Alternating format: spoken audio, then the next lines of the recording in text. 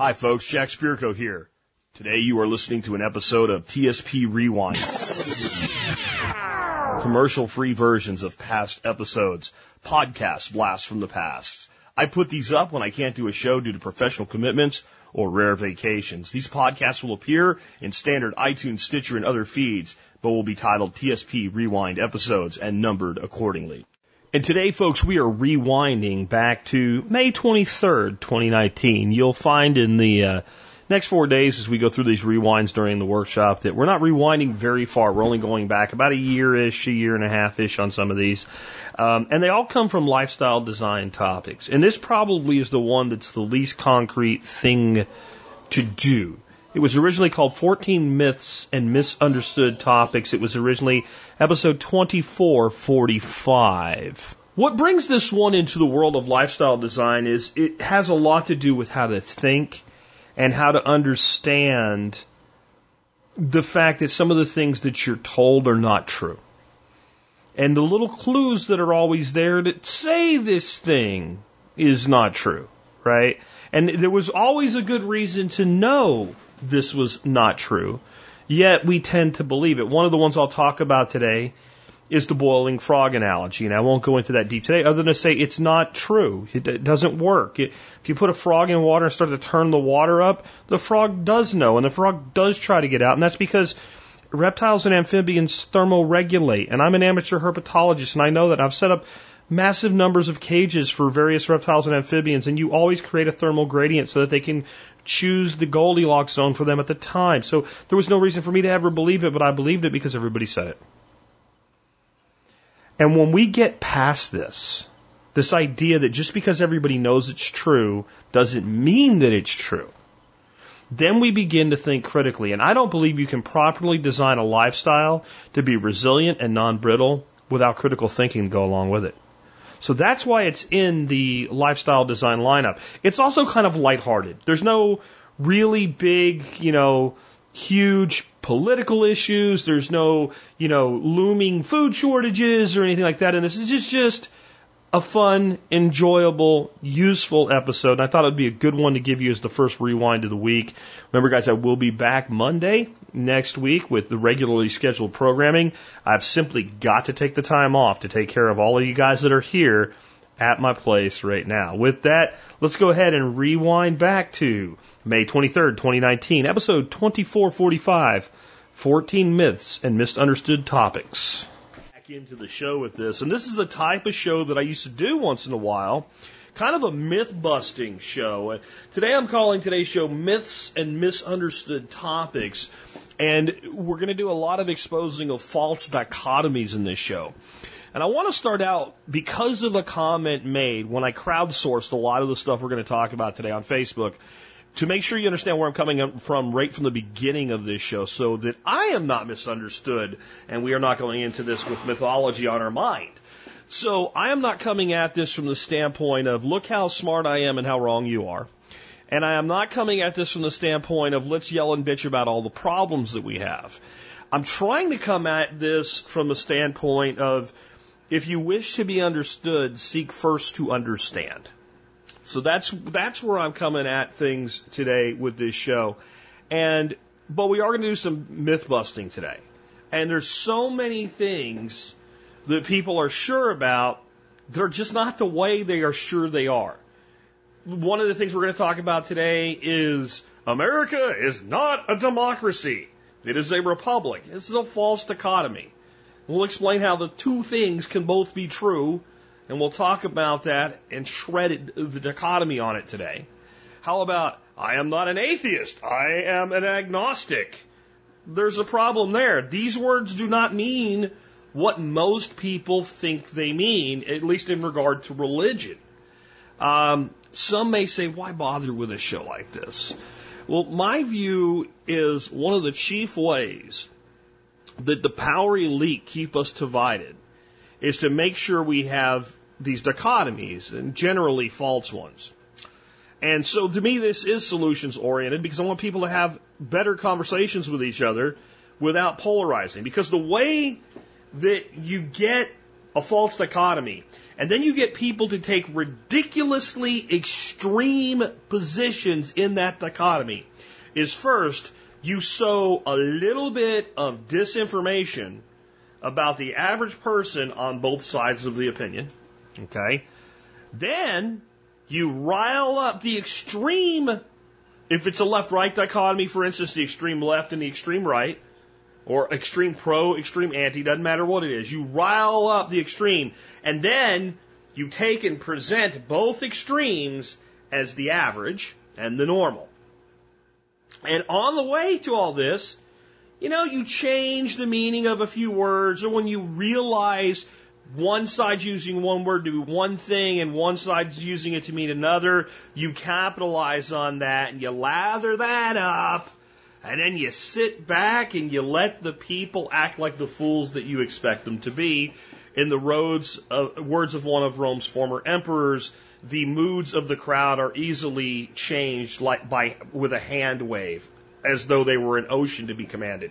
Some sort of paraphrase of that. But basically, it was a Roman emperor who noted that I could change the feeling of the crowd simply with the wave of my hand and put them to whatever anger I wish to use so that I can get what I want. Sound familiar?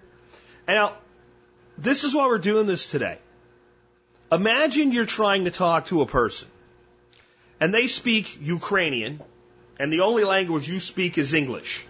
You actually don't have much of a problem, because at least you both know that you do not understand each other. So as you try to work through communications, both of you are really seeking to kind of understand what the other person's saying. You're not actually going to have a lot of arguments because you know that you don't know. But what if you are a native English speaker and you speak very good, not perfect, but very good Russian? Russian and Ukrainian are very similar languages, like Portuguese and Spanish, but they're not the same language. They're so similar that it is possible, if you've never spoken to someone who speaks the other, that you might confuse the person for just maybe being a little weird, right? Maybe not being the best communicator. So if you were a native English speaker that spoke Russian as a second language, and you met a Ukrainian, and he assumed you were Ukrainian, you assumed he was Russian, you could have some big misunderstandings with each other, because two words that sound very similar can mean two very, very different things. But you would eventually probably figure out, hey, wait, something's wrong here. And until you did, though, there'd be those disagreements. And you would both be sure you were right, but you were both saying the same thing and meant something different. And only when you can actually define what the word means to the other person can you then have a conversation that's constructive. Now let's take this to another level. Because what we're really doing today is a lot like a hypothetical time traveling experiment. Let's say that you and a person from even 1920, 1930, let's say, ended up in a room, locked in a room together. And you're stuck in this room, and you don't know how either one of you got there. You don't have any conversation whatsoever about who you are. You just both realize, hey, we're stuck in this room. How the hell do we get out? It's a natural thing. You want to get out. You check. You don't have your phone on you. You say to this other person, do you have a phone? Now, you both know what the word phone means. What does a phone mean to you? It means the little thing we carry around in our pocket all the time with a computer built into it, that we can text with, that we can look up information with, that we can get a weather report with, that you can walk around with without a cord. And it lasts a whole day or more from one charge, from a thing you plug into a wall. You hook up to, let's say you have an iPhone, you use a lightning cable. Do any of these things make sense to the guy from 1930, 1940 at all? What does he think when you say, do you have a phone? He thinks, are you retarded? Do you see a phone in here? What do you think, I just have a phone in my pocket? There's so many things that we talk about today that two sides, or sides that they even mean the same thing by the same words, but they misunderstand the total implications of these things. And therefore we can't have a reasonable discussion. Let's start out with the Second Amendment. As many of you might imagine, I very much believe in the right of self-defense. I don't believe that anybody at any time should ever be told that they cannot be armed unless they've previously tried to kill somebody or something like that. Okay? That's really, I think that it is an inalienable right. Absolutely agree. However, there's a lot of arguments against the way that we, on our side of this, defend the Second Amendment today and say what the founders meant by it. Many of those arguments are actually quite factually correct, but they're still wrong today for what the Second Amendment means today legally in the United States of America. One of those is that the founders meant that these weapons were to be kept so that they could be kept by the militia. And that's why the militia is mentioned in there. And of course, our response is it doesn't say that. It says that it justifies this maybe with the militia, but it says the right of the people who keep and bear arms shall not be infringed. That's true. However, we try to present that as though all of the people that were involved with writing the Second Amendment were in agreement. The amendment itself is a compromise. There were people that did not want the amendment at all involved in the process of drafting and ratifying amendments. There were people that wanted the amendment to specifically say the people have the right to keep and bear arms in the militia. They wanted it to be written that clearly that it was only for the militia. And there were people that just wanted it to say the right of the people to keep and bear arms shall not be infringed. The kind of clunky thing with a comma in the middle was a compromise. It was a compromise that said, hey, we are justifying this in that the people must have a militia to be able to ensure the security of a free state, and therefore the right of the people to keep and bear arms shall not be infringed. Now, one of the other things that the people that are opposed to this interpretation will say is, but that's not true because at the time it only applied to white male property owners. Not exactly, but even let's say that it did. Well, at one time, what about the right to free speech? Right? So, over time, the Bill of Rights by our court system has been gone through a process called the incorporation of the Bill of Rights. Now, not every amendment has been incorporated in the way I'm about to explain it. But the second has. So has the first. Okay?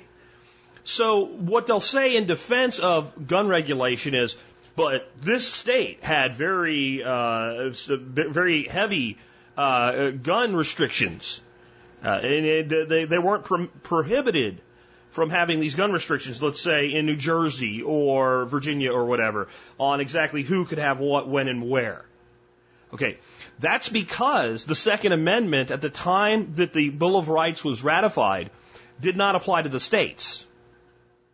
So the states could do whatever they wanted with this. Now, the majority of states quickly, or had already, incorporated into their own constitutions some version of the right to keep and bear arms. And absolutely, the entire point of the Second Amendment was so that the federal government could not disarm the state militias. That is why it exists. That is why it exists. That does not mean it doesn't apply to the individual. It was not conditional upon, it was because of. This is really not open to opinion and interpretation. I could do a whole show on this. I could do it 2 hours quoting individuals that specifically were involved with the drafting and the negotiations that went on in the final version of it. And you would get blue in the face and fall asleep. Because it's not going to change your view. But when we look at the clear legal language of the Second Amendment, it wouldn't matter if the Second Amendment said, to protect the nation from the flying spaghetti monster, comma, the right of the people to keep and bear arms shall not be infringed. The right of the people means the people. Well, at the time it only meant this amount of people, yes, and through the incorporation of the Bill of Rights by the Supreme Court of the United States, and not just this amendment, but all amendments that were challenged this way, the people was expanded to mean everyone. Okay? The right of the people, the right of all of us, to keep and bear arms, to have and carry arms, shall not be infringed. That is the most clear legal contractual language that can be written. There is no court of law that would ever see it meaning anything other than this thing shall not happen. Now, again, so what the Second Amendment really would allow is Florida or Georgia or Pennsylvania or New Jersey to have outright gun bans. As written, it doesn't prohibit that. But people over time, using the court system, incorporated it and many of the other amendments in the Bill of Rights to add that restriction to the states. Because the entire point of the Bill of Rights was to restrict the federal government and give the states autonomy. And over time, it was seen as a way to restrict the states as well. And if you oppose that, then, well, you should not be opposed to Florida having a law that prohibits free speech. Or Florida having a law that allows for illegal search and seizure. Right? Illegal search and seizure, we don't disagree that that's wrong. So that's the truth about the Second Amendment. And when you read a lot of these leftist arguments that say, but they had really strict gun regulations in New Jersey or whatever, they probably did. They probably did. Because at the time, the amendment didn't apply to the states. Let's move on. That took longer than I planned on. Another thing I saw recently that, oh my God, shake my head. Arguments about GMOs. So I know I'm well below the average understanding of the audience right now, but just to tell you how this one got on the table. Somebody in a plant group on Facebook posted a picture of a tomato they cut in half. And it was, tomato had been around a little while, and some of the seeds inside the tomato had started to germinate. So she was convinced it was a GMO and they were trying to kill her. She was then informed by several members of the group that there is no such thing right now as a GMO tomato. They don't exist. And she went on a rant about hybrids and GMOs being the same thing. Okay. And then, completely, what is wrong with people's brains, went on this tirade of a rant that GMO seeds screw up the ground so that nothing but GMO seeds can grow there. Rooted in this weird, twisted way, a tiny bit of fact. If you're using a Roundup Ready soy and you're drenching the ground with Roundup twice a season, then if you try to plant something else the next season into that ground that can't deal with Roundup, the residual Roundup will screw it up. But if you plant Roundup Ready soy, which is what she was saying, and then next year you plant something else, assuming you didn't spray with any herbicide, the existence of that prior seed won't prevent another seed from growing. It's ridiculous. But let's just, when I thought I'd heard it all, guys, and that's kind of why I was doing today's show, man, the misunderstandings and misconceptions people get when they go to these extremes is, man, you got to do something to kind of head it off. So let's just make this real simple. Genetically modified organisms, when it comes to seeds, means that somebody in a laboratory took foreign DNA and injected it in some way, generally with something called a transmugenic virus. So you actually have a virus that works at the DNA level that can take one piece of DNA and transmutate it into another strand of DNA. Now, I'm not even going to go into whether this is good or bad today, because then we go into the world of opinion. I'm telling you this is a fact. There's other ways gene splicing is done. It's done with things like a gene gun and some other things like that in laboratories. But if it's a GMO, that means that people took genetic material from one organism that would never end up in the other organism in a natural way ever and injected it. So if I have a collie dog and she's going to have a puppy and I have her impregnated by a German Shepherd, I have a Shepherd Collie puppy.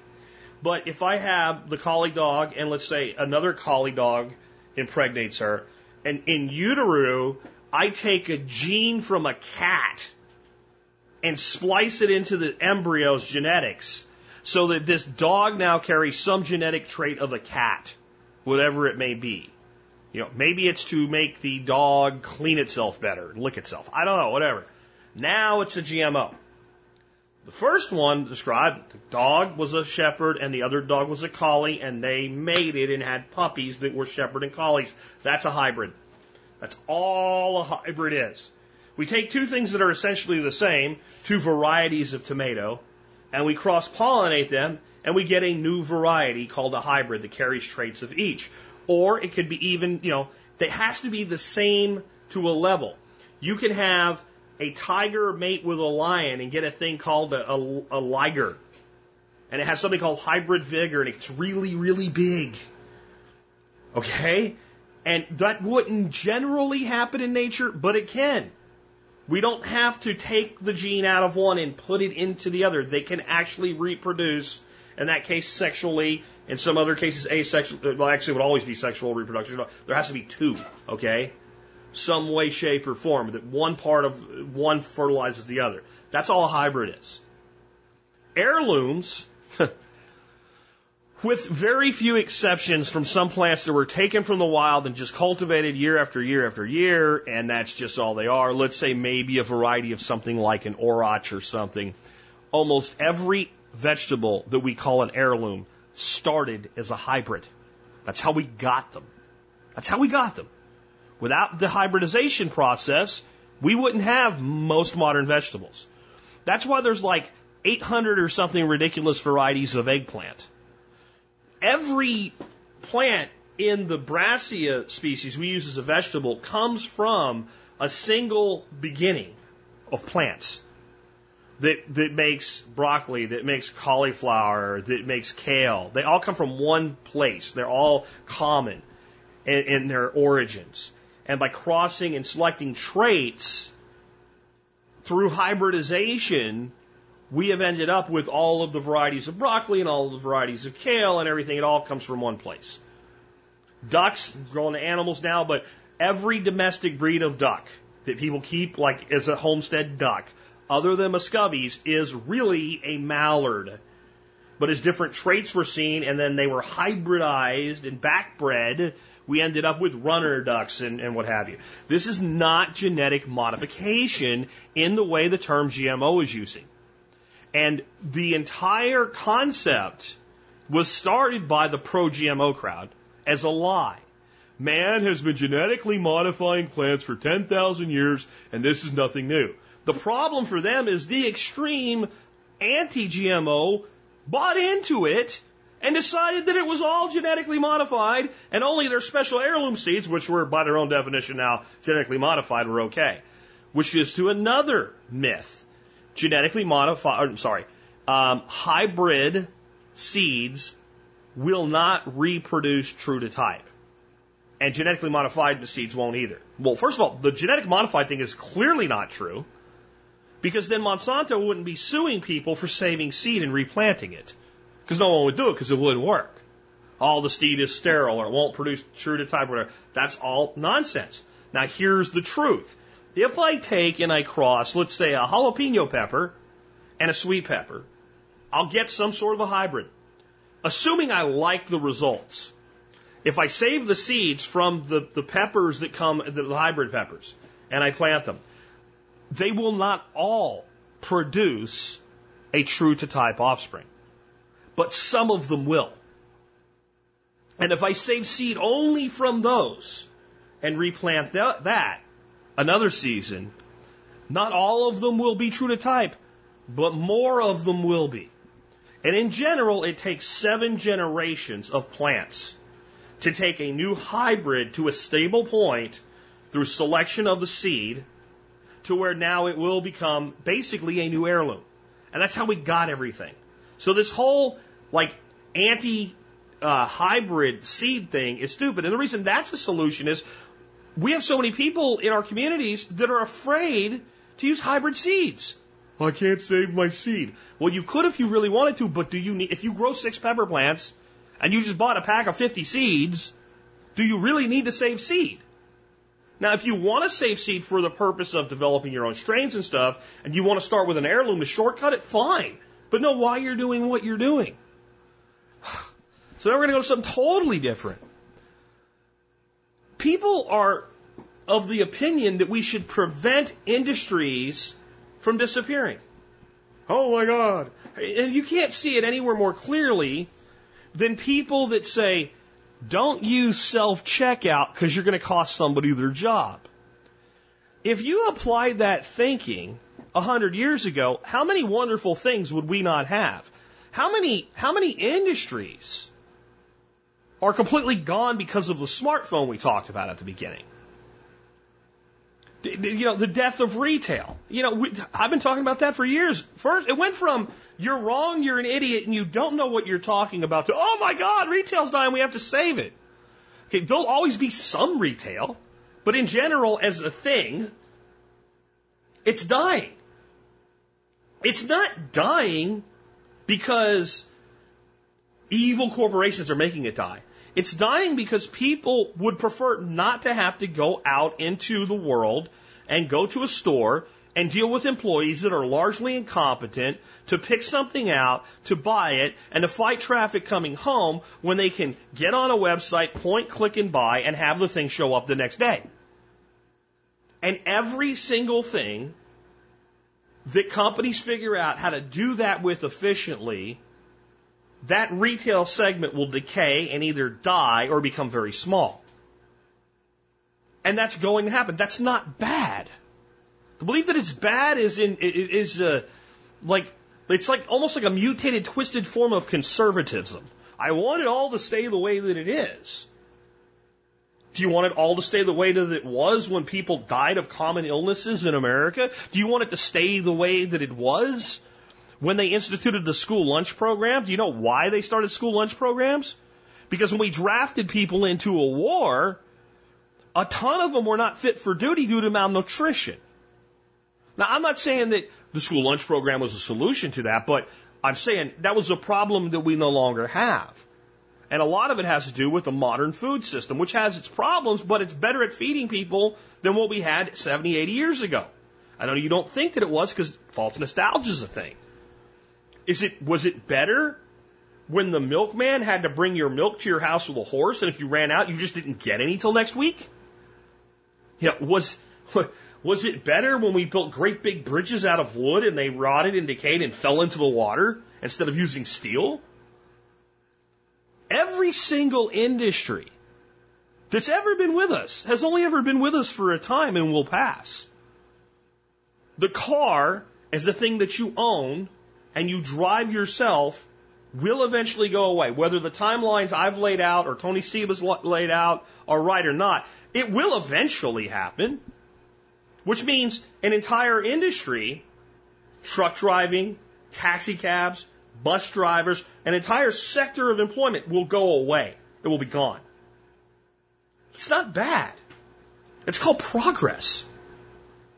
Next up, do you know that there are people that really try to make the case that taxes in America are voluntary? Taxes are voluntary. And some of the arguments I've heard are just, they are retarded on their face. But let's start out with the first part of the misunderstanding here. There are people, I just found this out, there are people that don't even know that argument's a thing. They have no idea that there are people who actually believe this. Now, if there's any possible way, let me say this, there is no possible way that a person who doesn't even know that some people think taxes are voluntary can have a conversation about taxation with someone who thinks they're voluntary and doesn't know that other person doesn't not only not agree with them, doesn't even know that that is a thing. So it is a thing.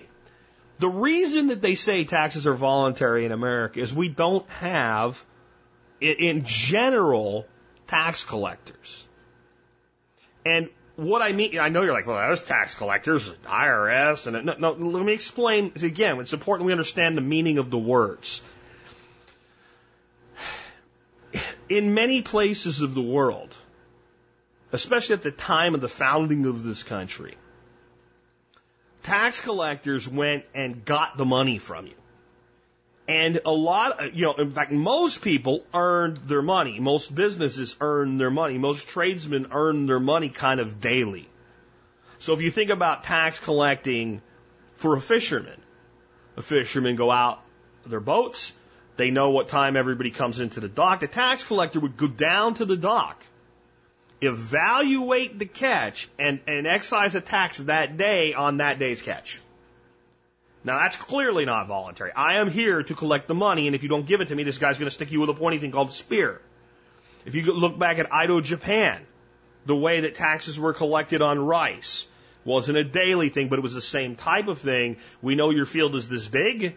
This is how much rice you're supposed to have. If you don't, you best be able to explain yourself. And a village shogun would say, would take the portion of the rice from you. You didn't bring it to them. Okay? And they were going to show up. So when they say voluntary, what the original argument was is that someone doesn't come get the money from you. And that you report income and pay tax on it. The problem with that applying to the original argument was we didn't have an income tax. There wasn't an income tax. There were import taxes and tariffs. And there were some excise taxes and stuff like that. We didn't have an income tax until the Civil War, and it was very small and temporary. We didn't have a real income tax until 1913. So the traditionalist argument doesn't even apply to the income tax because it never existed.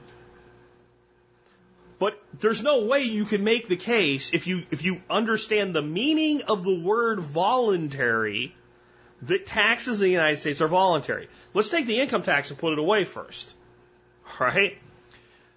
I buy a car. I can't get it until I pay the sales tax on it. I go to the store and buy an item. I pay sales tax.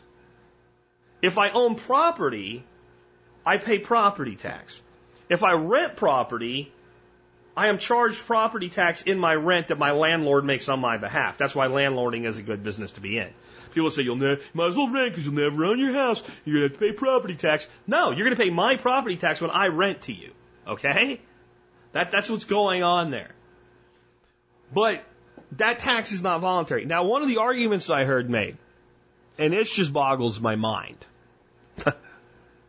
that the tax is voluntary because creating a taxable event is voluntary.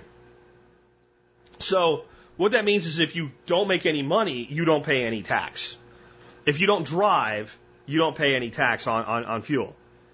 If you don't buy a house or rent a house, you don't pay any, you choose to engage in the activities that create the tax obligation.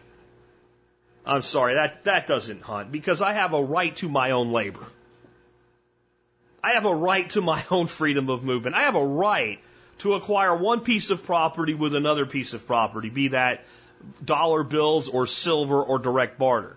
And our government says that all exchanges are taxable, including item for item exchanges or labor for item exchanges that exclude money. Now, I know you can get away with not paying tax on them, but it's not because it's voluntary. It's because they can't catch everybody doing that. They really don't have the time to go out and get Mrs. Smith, who traded a haircut to Mr. Thompson for some figs off a tree or something like that. They don't have time to do that. Doesn't mean it's voluntary. If they knew it, they will send her a letter and demand the money. And if two people exchange services, they're both supposed to pay income tax on it as though there's no offset.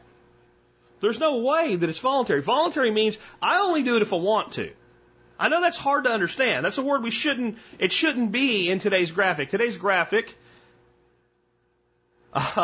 Inigo Montoya from was Princess Bride, and you know the famous words. You keep using those words. I do not think they mean what you think they mean. Voluntary should not be a word that we're having a problem with, but apparently it is.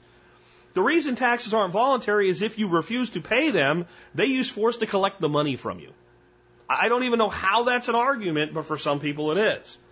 One of the things that's going on around right now is this concept of free speech and things like Facebook and YouTube. And all of a sudden the left, because they're not the ones getting squeezed out, has discovered the concept that private businesses are not public services and therefore not subject to restrictions as far as what they can do with free speech. That's true.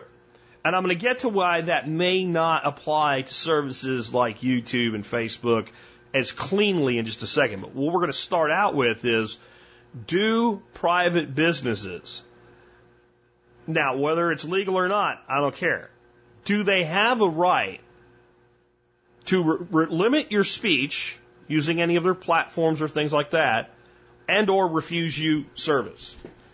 Now, legally we can get all kinds of things. I think from a basic moral standpoint, of course they do.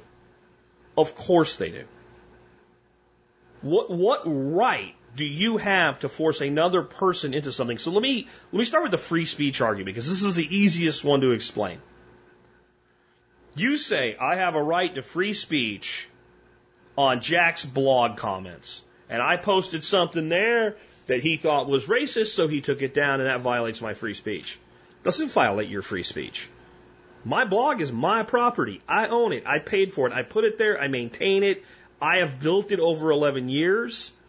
I do see it as a community asset, and I'm glad it's there for you guys, and I don't think I could have done it without you, but it's still mine. And without me, it wouldn't be there. And if I wasn't here funding it, it would go away because the computer that it's on, somebody'd shut it off at some point because I wasn't paying for it anymore. It's mine. And if you think you should be able to put anything you want on my blog, well, then I should be able to come over to your house and spray, if your name's Joe, spray paint Joe is a dickhead on your front door. And if you paint over your door, you're interfering with my free speech. How's it any different? Blog's my property. The door's your property. Neither of us have a right to use the other person's property as a platform or a venue for our thoughts. And as far as refusing service, if you tell me I can't refuse service to somebody for any reason, including completely racist or bigoted reasons, what you're saying is I don't have a right to my property and my labor. And I understand how we got these laws. And I understand why they were put in place. And I understand what was wrong in America that was going on. I also understand that it's now 2019. And that if you take that tactic, please do. Because the first thing that's probably going to happen is your business is probably going to go under. But even if it doesn't, if there's a restaurant, and that restaurant says, we don't serve Hispanics, and we don't serve blacks, we only serve white people. Okay? And enough people go to that restaurant to keep it in business, even under those circumstances. My response is good. Fine. Because now I know who all the bigots are. And when I see Henry or Tom or Susan go into that restaurant, I'm done with them.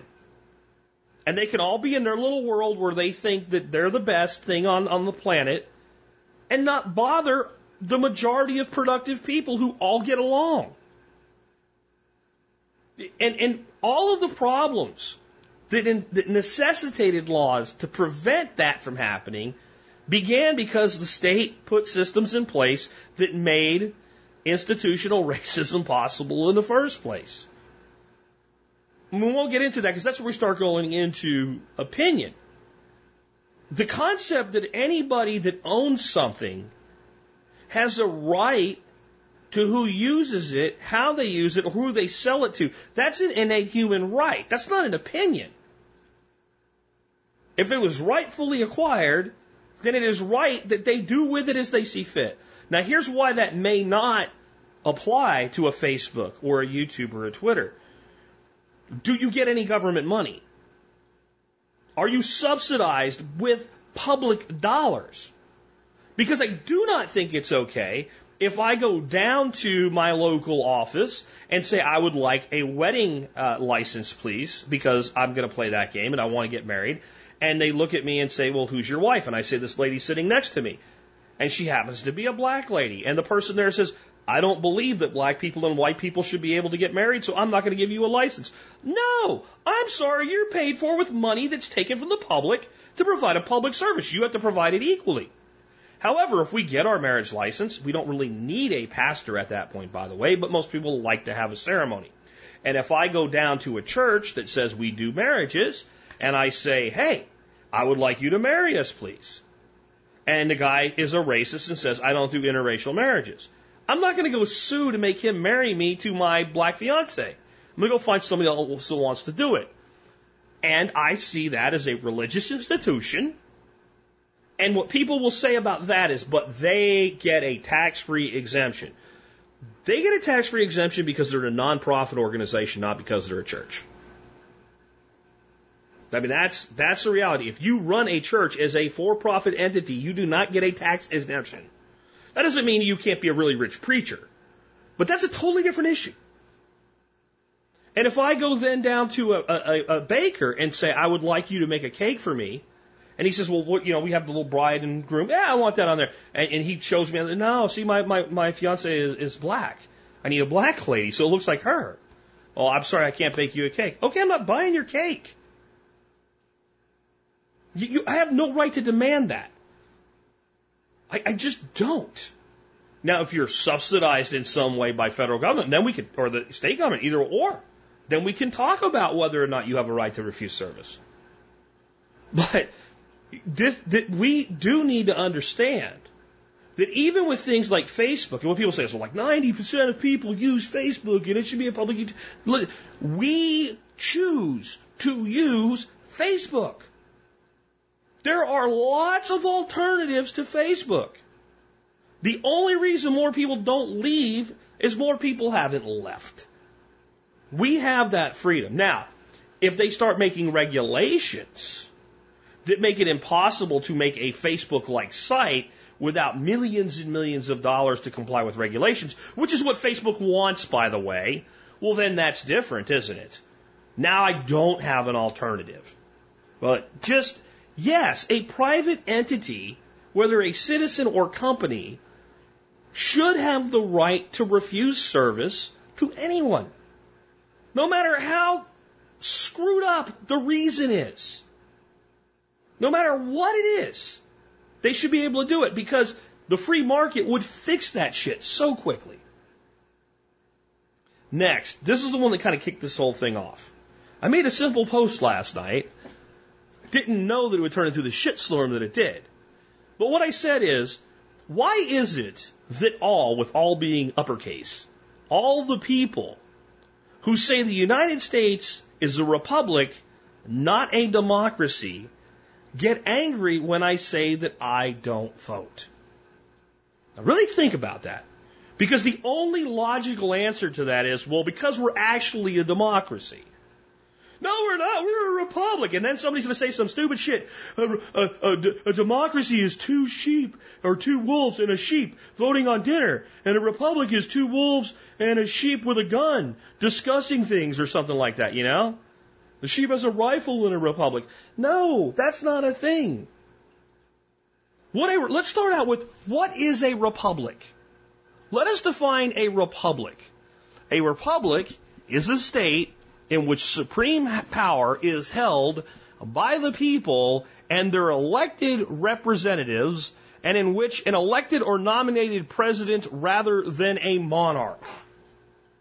That is what a republic is. And as screwed up as it sounds, the Democratic Republic of North Korea is a republic. The Sudan in Africa is a republic. How many nations in the world, where there's like 140 or 160 somewhere odd nations in the whole world, how many of them are republics? The answer is over 100 of them. Over 100 nations are republics. So, there are different ways by which officials are elected or nominated in those nations, but they're all republics. What is a democracy?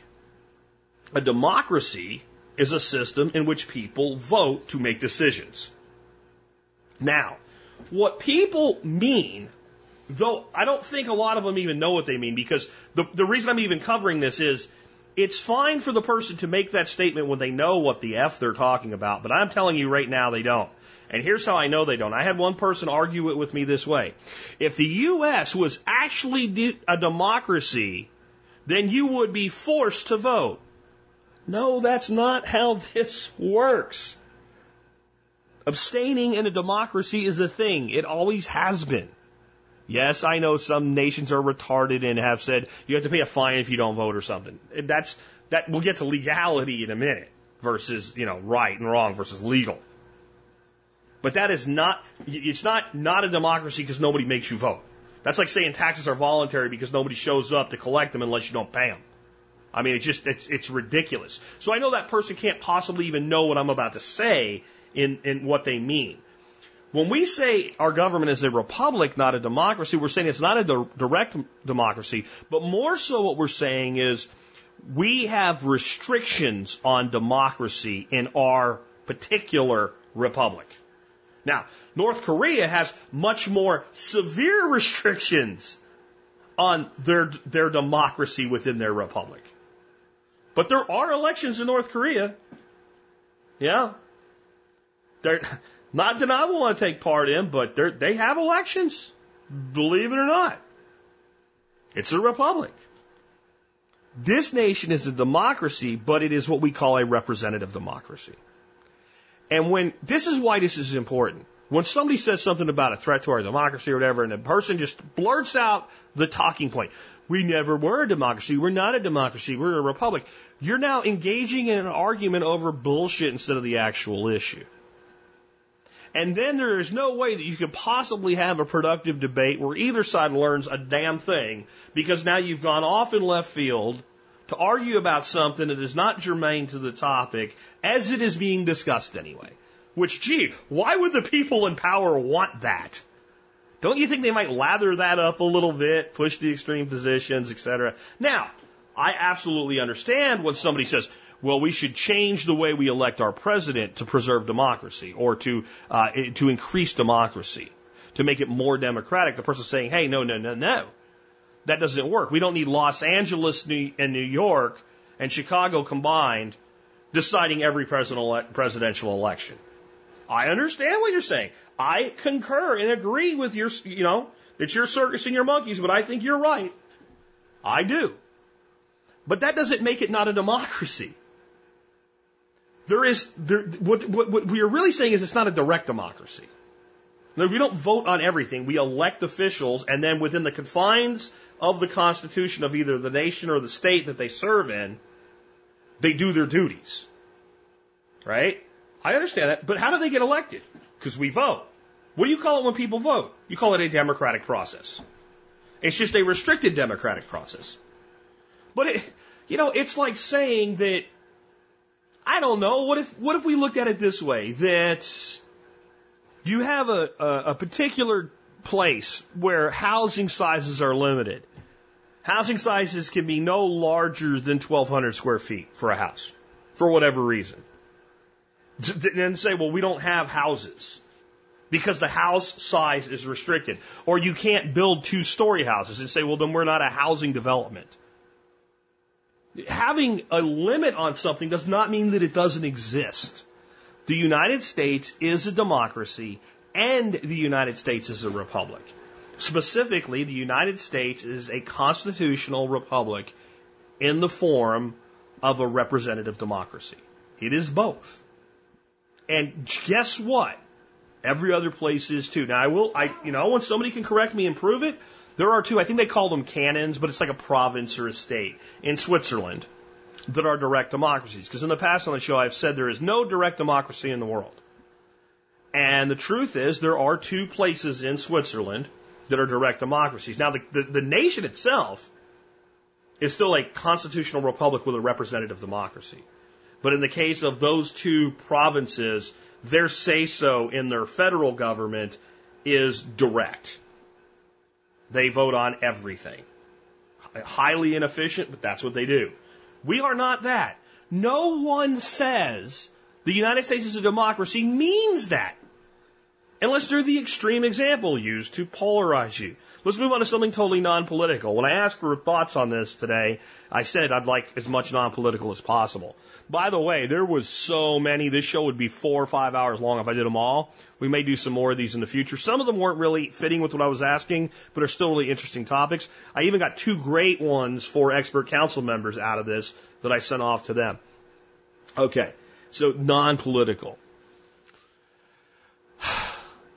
Wood chips steal nitrogen from your soil. Oh, you better not put wood chips down. They steal nitrogen from your soil.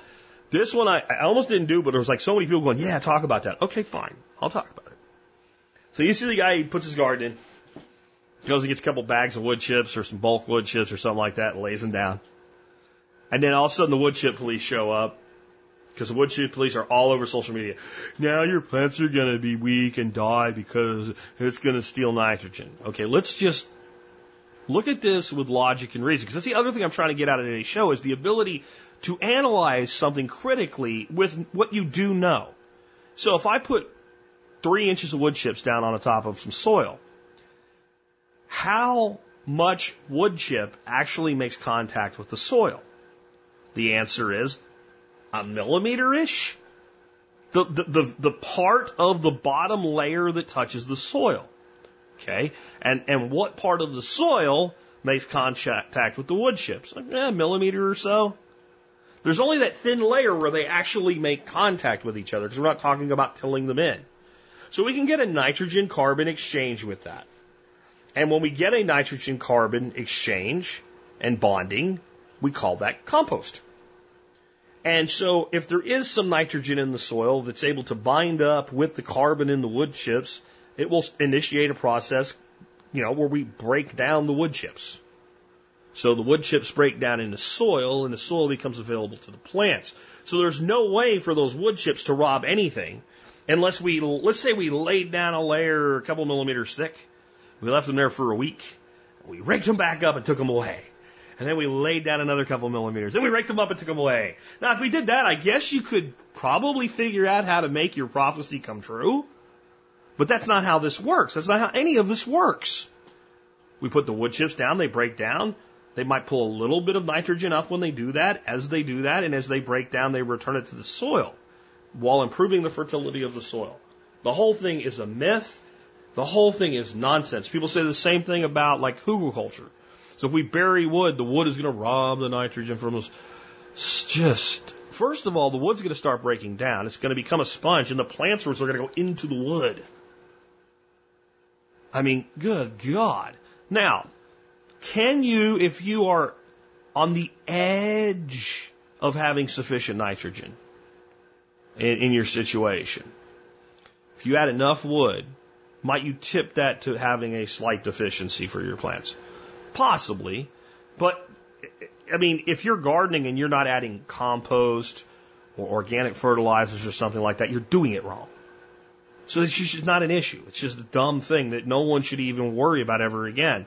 And the reason I went ahead and included it, in spite of how many times I've talked about it, there is not a time that I put up a video or something and show mulch that at least one person doesn't come and say it. Now, I know some of you are smartasses and you do it just like you do with the mosquitoes and the swale thing because you know you're pushing my buttons. You're trying to taunt me the way you taunt the Harris. For those who don't know, that's a member of our council, Stephen Harris.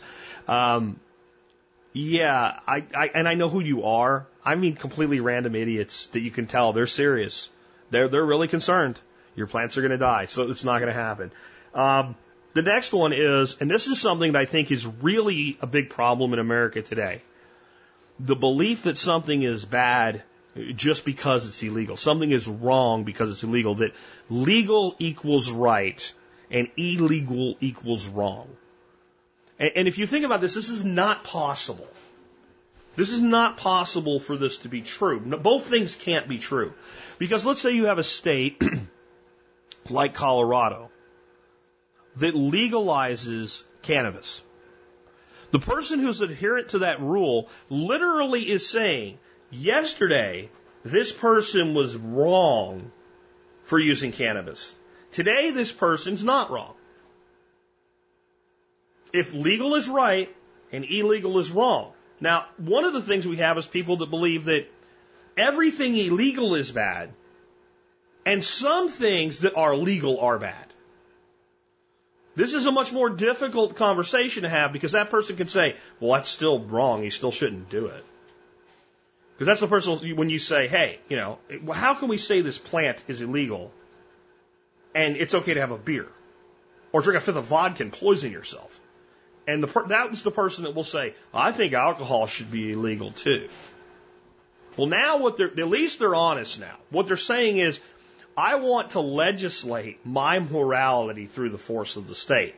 I'm not going to agree with that, but at least we understand each other. But there are people that it literally is the case.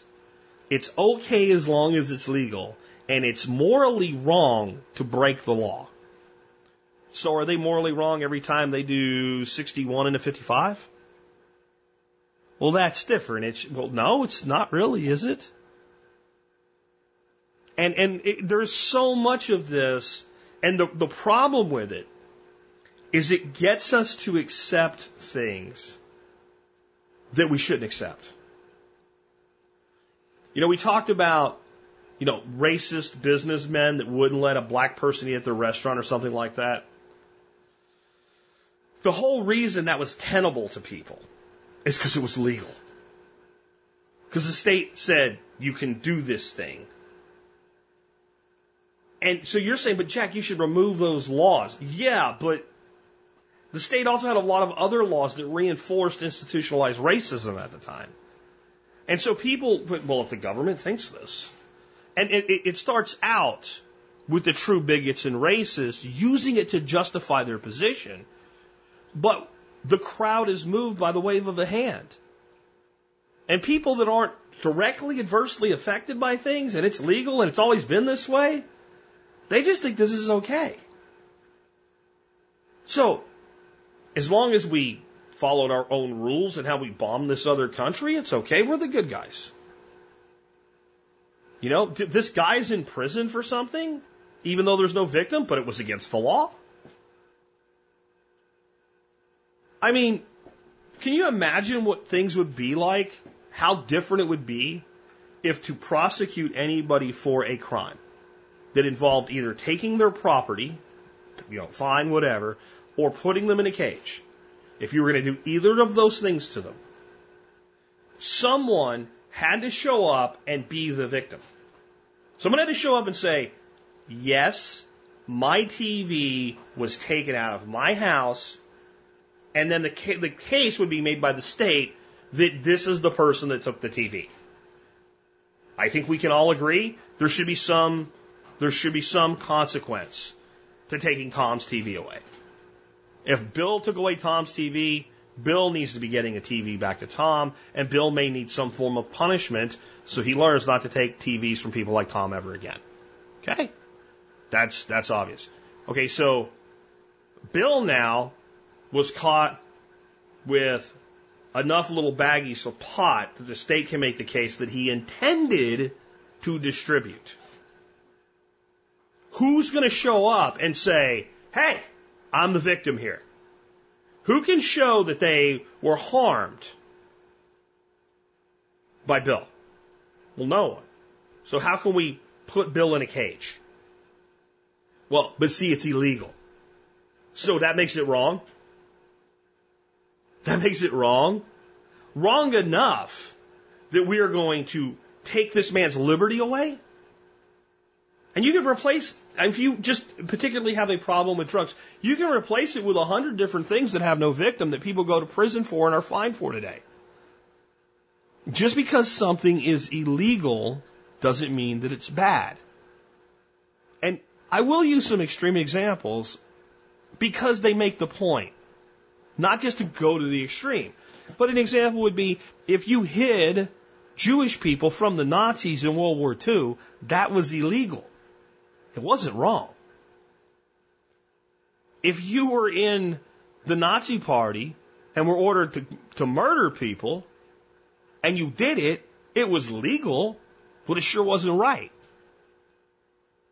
And that doesn't mean that all these people now are Nazis. It just illustrates the point that just because the law says it's okay doesn't make it okay. And people say, well, that was fascism. We won't go down that road today because this is a fascist economy, folks, if there ever was one. But, that can't happen here type of mentality. Oh, that doesn't apply to America. We don't do that. Man, look, the Nazis sent doctors to America prior to World War II because America was leading the way in the field of eugenics. The United States was the first country that ever had legal, forced sterilization of certain people who we felt, with their mental faculties, they shouldn't be reproducing. We did that way before the Nazis did, way before Hitler came to power. We were congratulated by the German government for having the courage to do it. So when somebody takes an extreme position and you want to push it away or uses I shouldn't say, I don't like extreme positions. It uses an extreme example to illustrate a point. And you want to just back of hand it because, well, that's not here. We did plenty of things here. And there's plenty of places in the world today that have turned into absolute third world shitholes that people thought the same thing. Well, that can never happen here. And every time it always happens, everybody thinks, well, not here. I'm sure the Romans thought that. I'm sure the Greeks thought that. I'm talking about ancient Greek. All right. You can't make the case that something's wrong just because some men somewhere put together a piece of paper that said it's prohibited. You have to make the case on actually evaluating the thing for whatever it is, and does it harm anyone who wishes to not be harmed? And how does that happen? And do they have any way to avoid harm? Next, I think there's a big misconception. One person pointed this out, and this is a little different than everything else, but it's a good thing to think about right now and understand. The real reason there's not as many electric cars on the road as there could be right now. People think the technology is not there yet as far as building them and their quality and affordability and things like that. It's not the case. It's not the case at all. What's holding back the electric car right now is the infrastructure, so charging stations, etc., and the dealerships being equipped with the technology and their own internal infrastructure to be able to maintain and work on and have the knowledge necessary to take care of these vehicles. Once the infrastructure catches up, all the stuff we've been talking about with electric vehicles is going to happen like that. That's actually how it's going to happen. As you get these confluence of technology. So it's the infrastructure. It's also on some levels the computers and things like that, and the technologies, and the cost of computing continues to go up in speed and down in price. As that happens, electric cars are going to take over the world. Whether you even believe on the autonomous vehicle side of it or not, the electric vehicle thing is a foregone conclusion. And that's really what's holding it back. There's not actually a lot more to say on that. It's just something that is going to drastically change your life. And your entire belief in why it hasn't happened yet is incorrect. And that may lead you to falsely assume that that's 50 years. It's not 50 years. It's more like 5 to 10. Another one, and this is one that I thought was really time to bring back and talk about again. Organic food is not any more nutritious than conventional food. That's an argument made against organic food. The problem with that argument is it's absolutely true and irrelevant to the reason for using organic food or growing food organically in the first place. What that person means is if we evaluate a sweet pepper grown organically and a sweet pepper grown conventionally and say how much vitamin A are in these peppers, assuming they're the same variety, grown in about the same climate, picked at about the same age, same, all of it being as same as possible, other than this one used pesticide and NPK fertilizer, and this one used compost and, garlic tea, pepper tea spray, to keep insects off of it. They are going to be nutritionally almost identical. They're going to have about the same amount of calories. Depending on, pepper's not a good example, but some vegetables have a lot more carbohydrate. So if it's a potato, the two potatoes will have about the same amount of carbohydrate. The same, even in general, unless it's grown in really well-managed soils, the same nutrient density. So the argument's true, but the argument is an attempt to sidestep the issue. People don't buy organic vegetables or organic meat or organic anything for what's in it. They buy it for what's not in it. So if I am consuming organic wheat in the form of a bread, I know that there wasn't pesticide or herbicide sprayed on that wheat. I'm buying it because it lacks pesticide, it lacks herbicide, it lacks toxins. I am not buying it because it has more iron in it. That was never the goal of organic food. And by making a fallacious argument, people came to the conclusion that it was. And then people want to argue the other side and say, yes, it is more nutritious, with no idea what they're saying. None. Here's two more quick ones to wrap things up today. Number one, there is no such thing as the boiling frog analogy being real. You know, the way that this is explained is the way that, you know, society is liberty is taken from society. It's like a boiling frog. You take the frog, you put him in a pot, and you slowly, very slowly increase the temperature until the frog dies in the boiling water. But it never tries to get out because it didn't feel the temperature change. It's an interesting analogy. It sort of does apply to the way things are done in the world, but that's not how frogs work. Reptiles and amphibians do something called thermoregulation, and it's exactly what it sounds like. And since they're cold-blooded and they're not like you can be relatively comfortable at like 60 degrees, and you can be relatively comfortable at like 80 degrees because your body maintains its own temperature. Well, if you start turning the temperature down on a reptile, it starts to get cold and it can't warm itself up, so it will seek heat.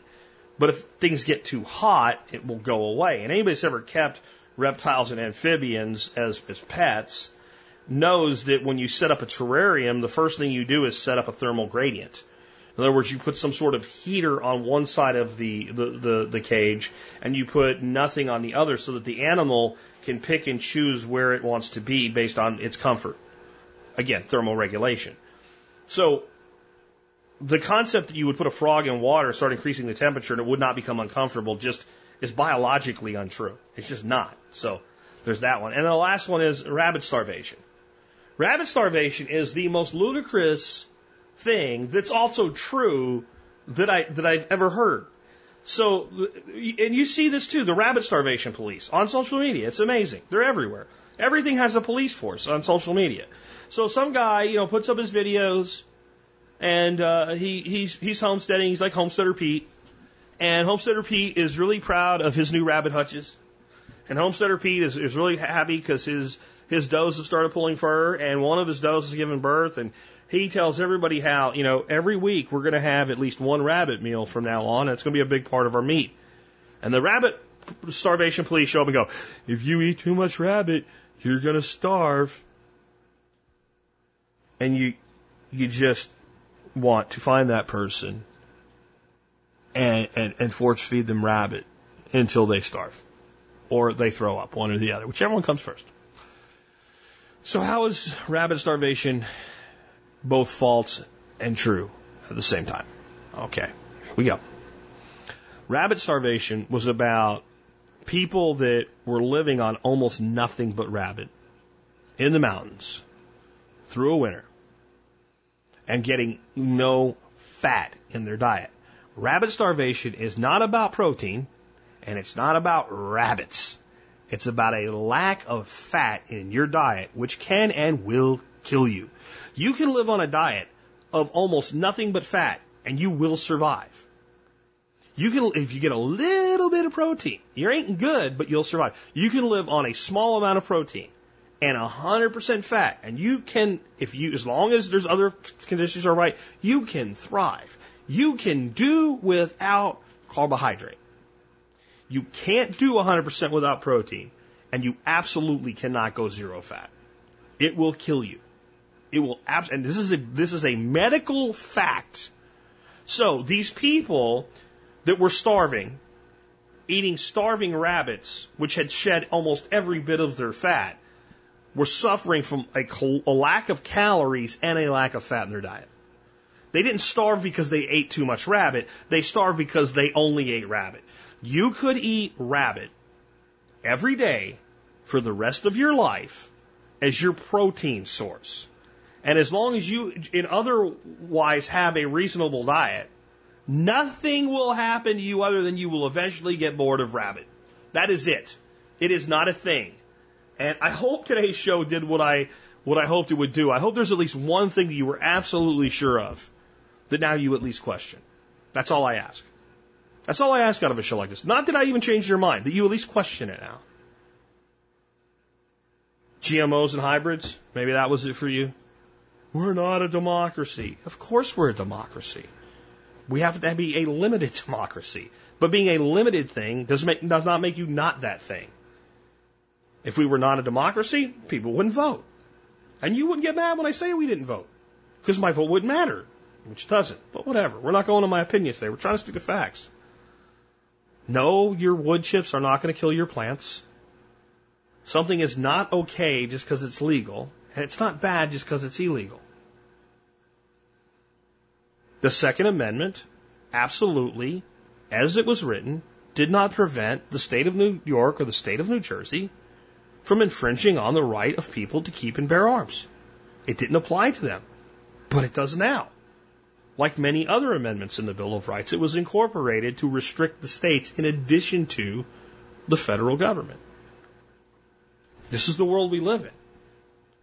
And there was one I missed, and I don't know how I missed writing this down. But we'll talk about it. We'll wrap up with this. This is actually one of the most important ones. Glad I realized it. Agnostic. Atheist. Theist. Deist. And Gnostic. The meaning of those words. And there's one in particular that I think people really use wrong, and another one people don't even think about. And that's, the one people don't even think about is Gnostic. What is to be Gnostic? Once you understand Gnostic, then the rest of this makes sense. You'll stop using the word agnostic improperly.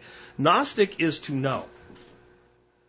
I am Gnostic of the fact that in front of me right now is a 55-gallon fish tank with a great big Placo on the top, feeding on the bottom of the duckweed.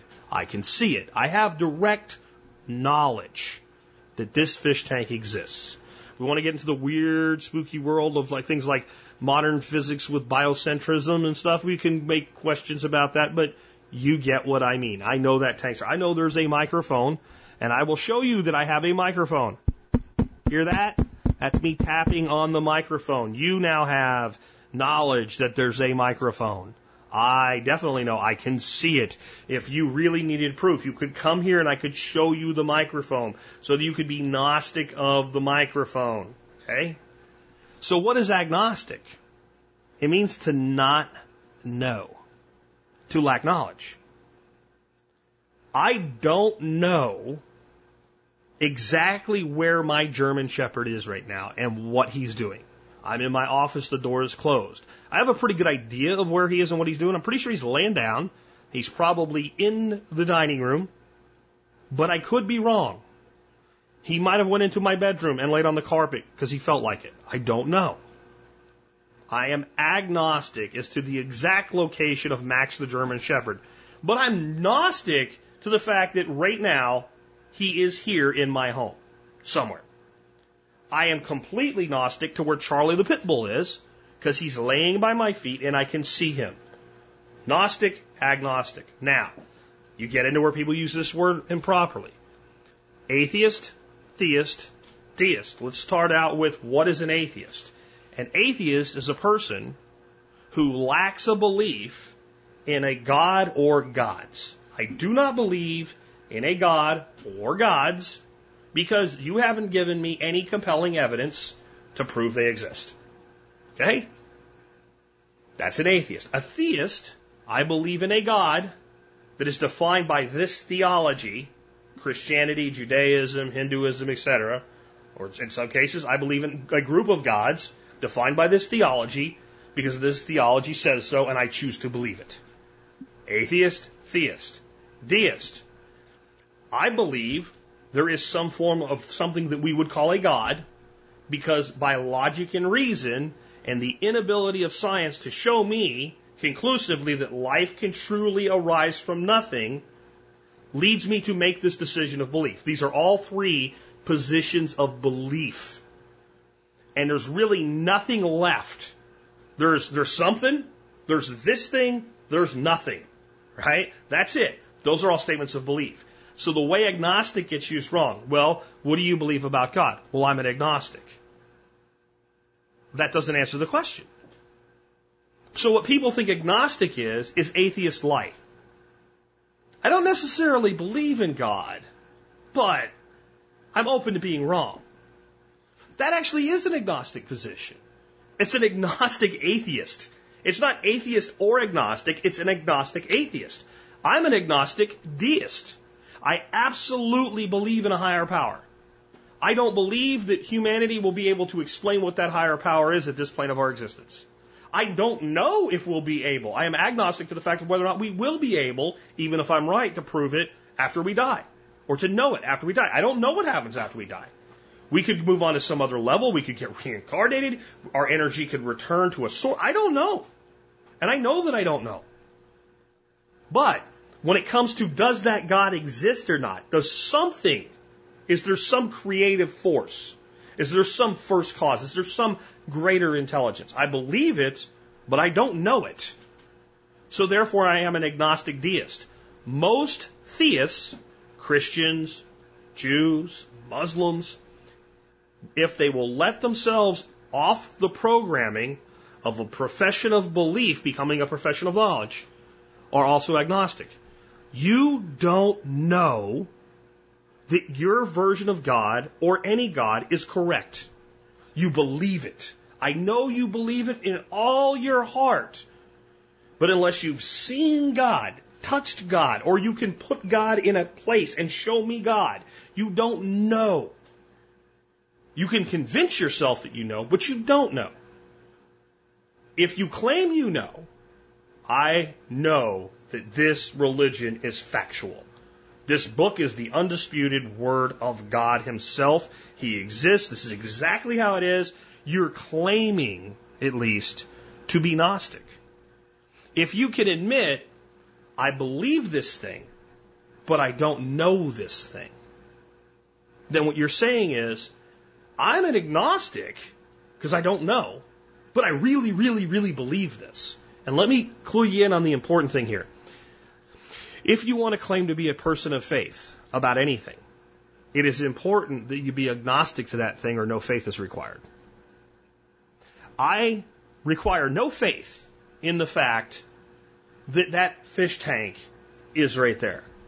I require limited faith that my claim to be Gnostic, that my dog is in the house somewhere, my German Shepherd Max is in the house somewhere. I require a little bit of admission to agnostic. My wife left to go get my grandson. It is theoretically possible that Max is outside of the house. Based on conversations prior to that happening, it is not very probable, but there's even but I know Max exists. Right? Whether he's in the house, whether he's sleeping next to the bed, whether he's under the kitchen table, I know that dog's somewhere here, even though I can't see him. That's how this works. And I think it helps people clarify things because I've talked to a lot of people who are atheists that insist they're not an agnostic, and I've talked to a lot of people that are agnostic that insist they are an atheist, and both of them are wrong. I have a very good friend. She says, well, I'm agnostic. I'm open to the possibility of God, but I don't believe in God, but I'm not an atheist. You just define being an agnostic atheist as yourself. Why is that important? So if you want to have a conversation about what might be the greatest human topic there can be, how did we get here? Why are we here? What happens after we die? Where did we come from? That you can at least speak from a place of understanding each other. And that is what I meant when I said today's show was meant to be taken this way. If you wish to be understood, seek first to understand. To understand the person who is an atheist and an agnostic. To understand the person who is a theist and also an agnostic. That both of you now admit neither of us know. Then you understand that both of you are speaking from your system of belief. And it's not important that you agree, only that you understand each other. And how much further would we get as a society if we could take all of these issues and discuss them that way? That was my hope for today. I hope it worked out. With that, let's go ahead and wrap things up. This song is one of those songs that, like, if you're not a fan, you probably never heard it. Unless I played it before and don't remember playing it before on the show. If you're not a person that owns Warren Zevon's music, you know, I shouldn't say that because today with things like Pandora and all, I think it's good. We're exposed to more music than ever before. Then we say something about don't be upset when entire industries disappear. Yeah. Anyway, so this song is about the fact that you can't always get the best. You can't always expect that whatever it is that you're trying to achieve, you will achieve. Or whatever you're trying to acquire, that you will acquire. That it's worth shooting for. But in shooting for it, you'll probably get something better than you would have otherwise. See, this song sounds very pessimistic if you listen to it the wrong way. Shit sucks, so I gotta settle. That's one way to take the song. The other way to take the song, and the line is, I appreciate the best, but I'm settling for less. Right? I'm looking for the next best thing. If I pursue the very best in myself, I might fall short, but I'll be good. If I seek the highest achievement, I may fall short, but I'll achieve something great. If I go out and try to find the best quality in a product or an item, I may not find the best, but what I find will be good. It will be more than adequate. That's how I choose to listen to this song, and that's something that I wanted to drive home at the end of today's show. And getting out of dichotomic thinking. I think thinking in the form of a dichotomy. I want to get you out of that thought process. Because it is by realizing that you have the choice as to what you think. Rather than picking A or B, you have a right to discern an option C for yourself.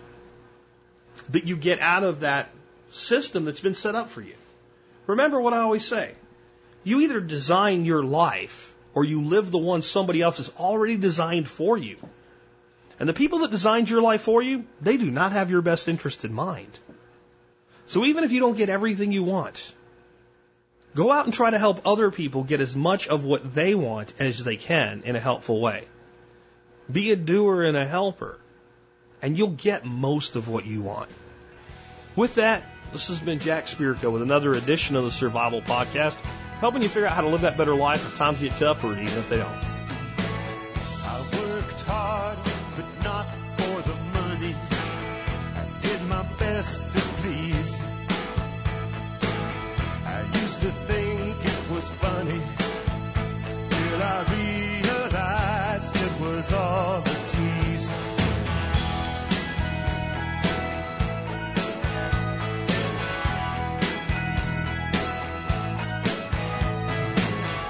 Don Quixote had his windmills. Ponce de Leon took his cruise. Took Sinbad 7 voyages to see that it was all a ruse. That's why I'm looking for the next best thing. Looking for the next best thing. I appreciate the best, but I'm settling for less. So I'm looking for the next best thing.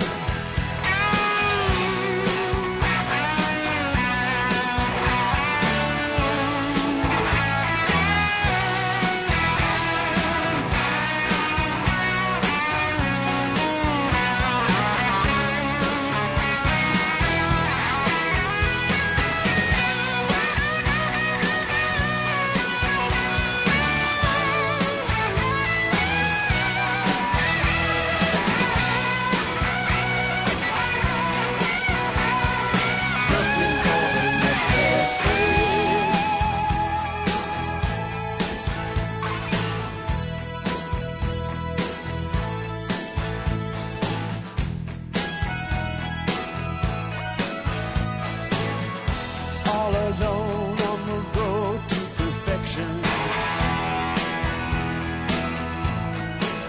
At the inspection booth they tried to discourage